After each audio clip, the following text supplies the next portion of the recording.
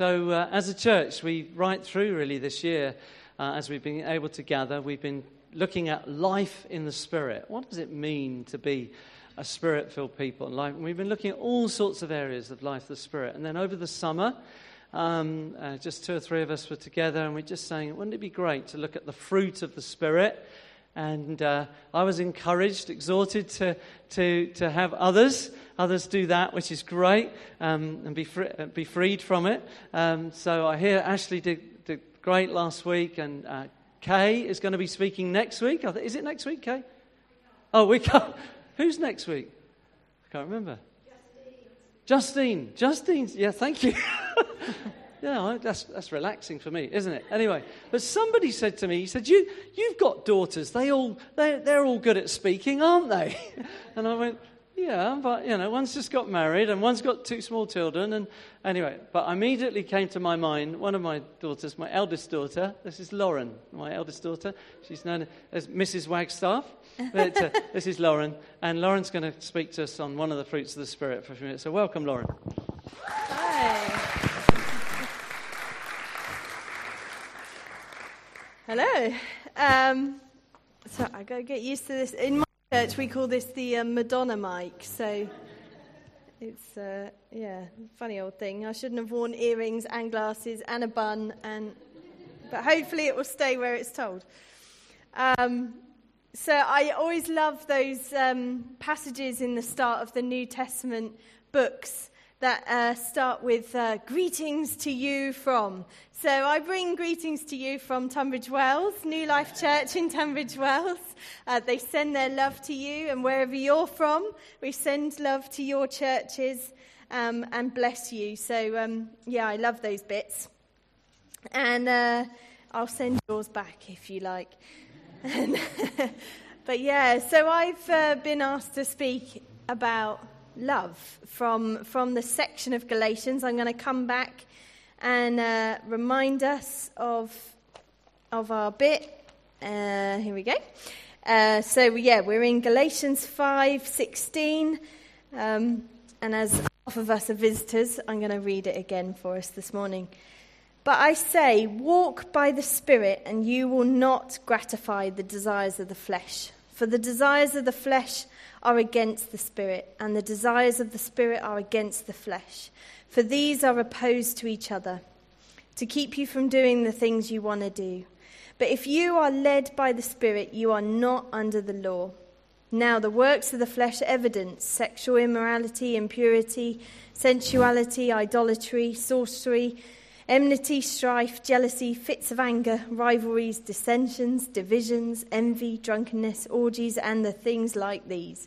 I warn you, as I warned you before, that those who do such things will not inherit the kingdom of God. But the fruit of the Spirit is love, joy, peace, patience, kindness, goodness, faithfulness, gentleness, self-control. Against such things there is no law. And those who belong to Christ Jesus have crucified the flesh with its passions and desires. If we live by the Spirit, let us also keep in step with the Spirit. Now, I'm going to stop there because I've got other things to say. But you can keep on reading, and I encourage you. I listened to Dad 2 weeks ago, and I listened to Ashley as well. So that's what I love about this season, isn't it? That we can I can come into any one of your churches at the moment on YouTube and join you and watch you. So I got to join the last 2 weeks, which has been brilliant. And I do encourage you. Dad gave a brilliant gave a brilliant overview. You don't all call him Dad, do you? But he gave a brilliant overview, and Ashley talked to us about kindness and goodness. So I feel like I've got in some ways, I've got the easiest job, and Mark did let me pick which one I wanted to do, which was handy, because my church have been for the last 6 weeks preaching on love. So when Dad said, which one do you want? I said, love, because I've got some stuff to pull out there. And love really, Ashley mentioned this last week, but it's really the all-encompassing word for all the fruits of the Spirit, because actually if you want to know what an outworking of love in the Spirit looks like, then an overflow of love is going to come out in joy, peace, patience, kindness, goodness, faithfulness, gentleness, and self-control. That's where we will see the outworking of love. So really those other passages and those other words that people are going to talk about through August, they're going to sort of outwork the practical of love. But I wanted to look really, really closely at this one word of love in the passage. And the first question I kind of asked is what kind of love is being talked about? Because it's quite a strange word when you begin to think about it and analyse it in English. It's actually very strange how we use the word love, and it's probably one of the biggest spectrums that you can find in a single word. I can say I love my husband, and I mean something else entirely when I say I love chips. Do you remember that advert, Daddy or Chips? Daddy or Chips? Well, I think the advert ended in chips, actually, but you know, English is so funny. You know, I can say I love my son. I love walking on the beach. I love a job well done. I love the colour turquoise. And Ashley even pointed out last week that us English, we're very good that we can even say it in a way that's actually completely backwards and negative and sarcastic. We're quite good at, you know, I'd love it if you just back off right now. Oh, sure, I love going to the dentist. You know, we can use those words, and I've just said 10 different things, haven't I? But the thing is, English is a language of inflection and context instead of specific different words. So when we come to our translations, which is what we read translations, don't we? We forget that. But we have to go deeper, especially with a word like love. And there are lots of Greek words that translate into what we translate into one word for love. And some of them you might recognize. We've got eros, which is the romantic or the sensual love. You've got philia, which is the love for your family and your friends. This one, it's an unpleasant sound, but it's storge. Which actually means nice thing. It's affection and care for those around you. And there are two things, as I was looking at the different breakdowns of the Greek words of love, that the circle of influence is getting wider. So eros, hopefully, is only for one other, if you're getting it right. So you've got, you know, one circle, you and one other for eros.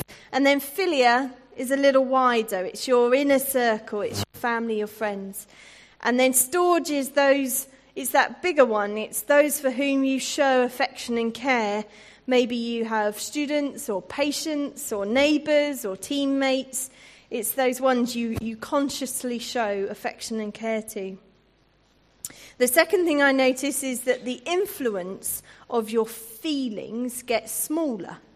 So eros is all about your feelings. And as we come inwards to storge, it's more about choosing to love. But the interesting thing is the love word here in the passage, the love that Paul says is the fruit of the Spirit, is agape love. And again, you may have heard this before, but this is the love for everyone. It's no longer about our emotional feelings that we found in eros.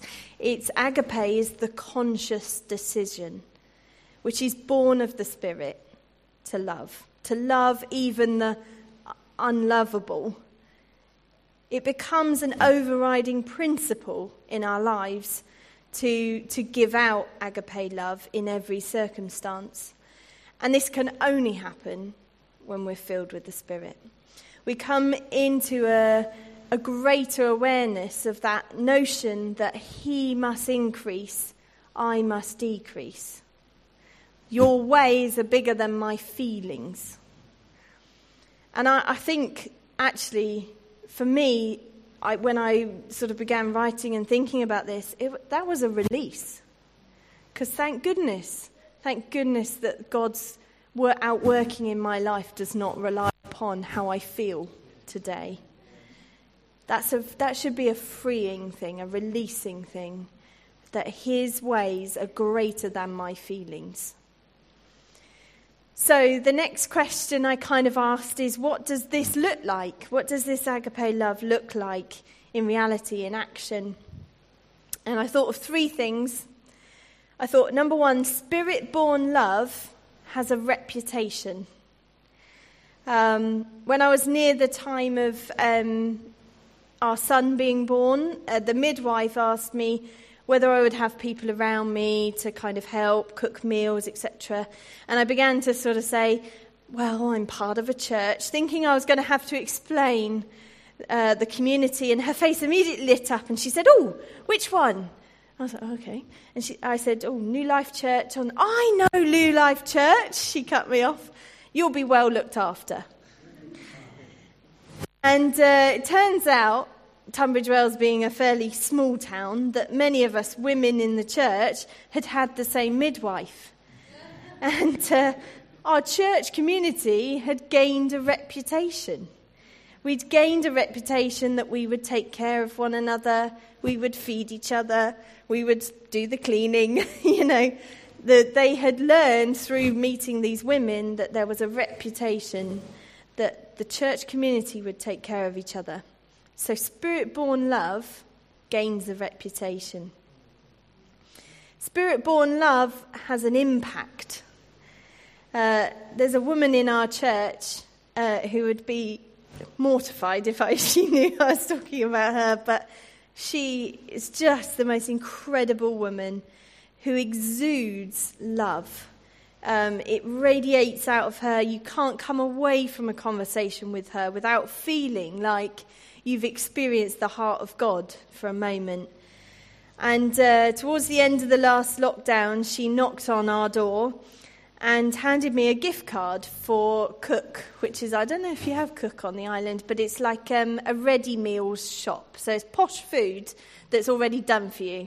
And she handed me a voucher and just said it's kind of a thank you for all Nat and I had done.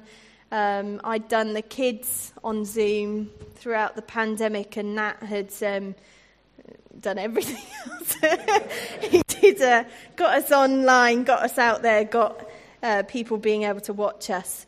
But, it was a wonderful gesture that made me feel very loved, and, I was very grateful and thanked her very much.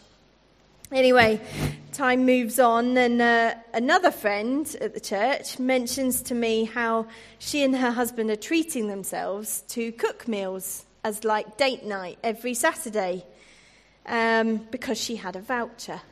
And we gave each other a little look, and we quickly worked out, same giver.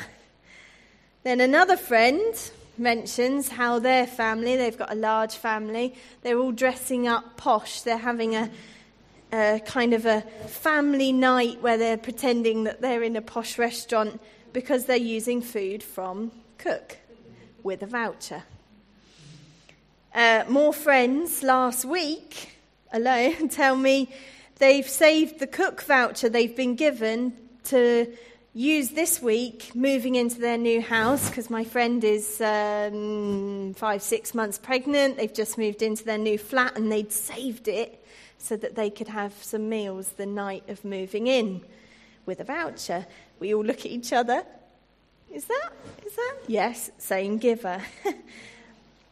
The impact of this love, it was a generous, selfless, kind gift of love, was wide-reaching. And she would be the first to say, oh, it's just. It isn't just. Because so many people then took that small act of love and used it to impact their lives. It impacted relationships in date nights. It impacted families by being able to have a family meal. It's impacted their health and well-being because they can let themselves off cooking for a night. It's had an impact. And, so love makes an impact. And the third thing that I thought about spirit-born love is that it leaves a legacy. About 2 years ago, we lost a very dear friend of ours. She passed away suddenly and unexpectedly. And through the season of grieving that we went through as a church, culminating in her Thanksgiving service, a number of stories came out, as you expect, as you remember someone. And again and again and again, a person from her family, her church, her work, her wider experience, her lifetime, they told stories of her, how she stopped to listen, to care, to give advice, to serve, how well she loved. And I came away from that Thanksgiving service really actually challenged about what my own legacy would be. I remember thinking that day, gosh, I hope I'm remembered for how well I love. And I was stirred to stir myself. And the thing is, I was thinking about it in terms of this passage, that's what happens. Love leaves a legacy that then fruit bears more fruit, doesn't it? And that's what we have talked about, that it creates more. It leaves this legacy. And I was thinking about what links these three, our church community and my two friends, what links, am I doing something that's making this funny sound? No? Am I waving around? No? Okay. That's fine. I'll just ignore it then. And I was thinking about how they, how did they express this agape or agape, I don't know how you say it, love so well. How do we recreate, how do we produce this fruit of love? And the answer that really I came to as I was praying and preparing was that fruit is not achieved by working, but by abiding. I really felt this verse come to me for us all this morning as I was thinking about this. I am the true vine, and my Father is the vine dresser. Every branch in me that does not bear fruit, he takes away, and every branch that does bear fruit, he prunes that it may bear more fruit. Already you are clean because of the word that I have spoken to you. Abide in me, and I in you. As the branch cannot bear fruit by itself unless it abides in the vine, neither can you unless you abide in me. I am the vine, you are the branches. Whoever abides in me and I in him, he it is that bears much fruit, for apart from me you can do nothing. If anyone does not abide in me, he is thrown away like a branch and withers, and the branches are gathered and thrown into the fire and burned. If you abide in me, and my words abide in you, ask whatever you wish, and it will be done for you. By this my Father is glorified, that you will bear much fruit, and so prove to be my disciples. And again, I was like, here is freedom. Because agape love can seem like such an effort, because it's about a choice, a decision. It's not about a feeling. And it can seem like we need to do. My friend who went round and blessed people with that gift card, it can seem like sacrifice of money, sacrifice of time. She doesn't drive. She will have walked around the town and literally knocked on people's doors. But that's not what it's about. It's because she, as someone I know well, abides in the Father. She abides. She abides in the Word. The Word is in her and through her. And it will just come out because of that. And isn't that freedom? That all we have to do. And I thought, great, what Meg said and Ashley shared. I was like, yes, that's in my talk. We just have to be in that security, in the Father, in his place, and he will fill us. And here's the image. God is the vine dresser, the skilled gardener, the one who watches and shapes and cultivates. Jesus is the vine. Outside of him, there is no life, no fruit, no connection with the vine dresser. And we are the branches. We depend on the vine for life, for growth. And we get this by being fused to him. And once we're connected to Jesus, I know you know this because you've been talking about this, as the branch to the vine, then the life or the energy or the spirit can flow through the vine to the branches to produce fruit. We have to be fused to Jesus, one with him, to be producing good fruit.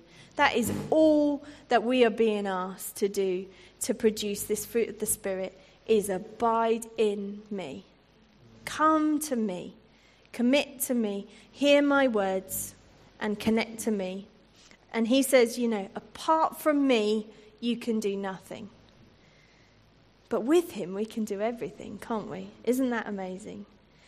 So, we must trust the vine dresser, the Father, to prune. And I thought that was a really interesting thing because I used to read this verse as quite a condemning, heavy verse. That if you don't produce fruit, if you don't bear the fruit, you're going to get cut off. You're going to be thrown into the fire. And actually, the more you read and the more I've learned that it's not us who is cut off, but it is the things in us that are not of God. And what's really interesting is, as I was reading commentary on this passage, that the word prune here is actually the same as the word that's in the verse cleanse or clean. You are clean. And so actually it's actually a promise that he will make us clean. That if we are in Jesus and we commit and we give ourselves to that vine dresser, he will come and cleanse anything that is not of God. Anything that doesn't bear fruit, he will come and shape and protect and mold us. And that's our safety net. That is our safety net to move in the Spirit, to bear the fruit, because he promises, I'll come and clean anything that is not of me. I will come and strip that back so you can bear more and better fruit. And I think, again, there is freedom. There is freedom to move in the Spirit because he promises he will protect us. He promises he will cut off what's not of him.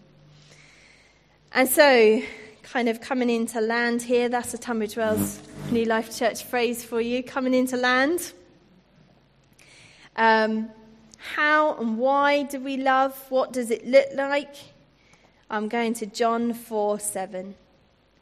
Beloved, let us love one another, for love is from God, and whoever loves has been born of God and knows God. Anyone who does not love does not know God, because God is love. In this love, the love of God was made manifest among us, that God sent his only Son into the world so that we might live through him. In this love, not that we have loved God, but that he loved us and sent his Son to be the propitiation of our sins. Beloved, if God so loved us, we also ought to love one another.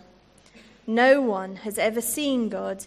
If we love one another, God abides in us, and his love is perfected in us. By this we know that we abide in him, and he in us, because he has given us of his Spirit. And we have seen and testify that the Father has sent his Son to be the Saviour of the world. I could keep going and going and going, to be honest, in this passage, but I am going to stop there. I really encourage you to actually go and read 1 John 4, because that sums up again the fruit of the Spirit. But if I may, I just really want to pray for us. Father, help us to abide in your Son. Fuse us again to the vine, that we may have the Spirit flowing through us, that we may bear good fruit. God, thank you that you do not ask us to strive. You do not ask us to work harder. You do not ask us to try better, to love others. You just say, come to me. Come rest in my presence. Father, would you, just as we prayed earlier, God, again, teach us to rest in your presence. Teach us to absorb your word.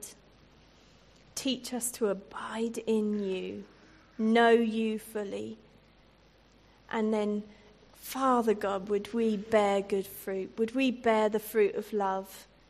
Would we bear it in a church community setting, encouraging one another, strengthening one another, building each other up?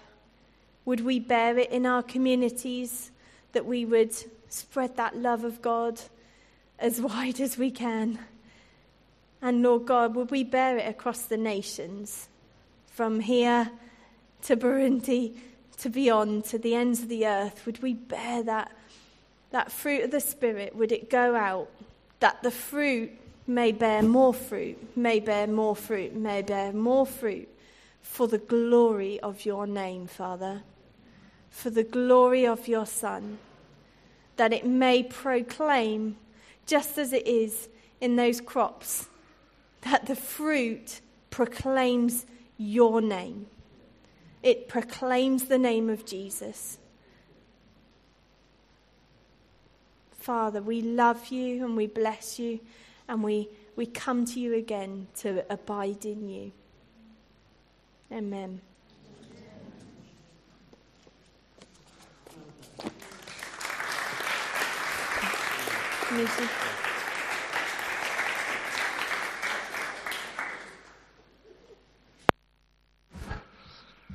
I am so proud. Oh, wow. Oh, thank you, Lord.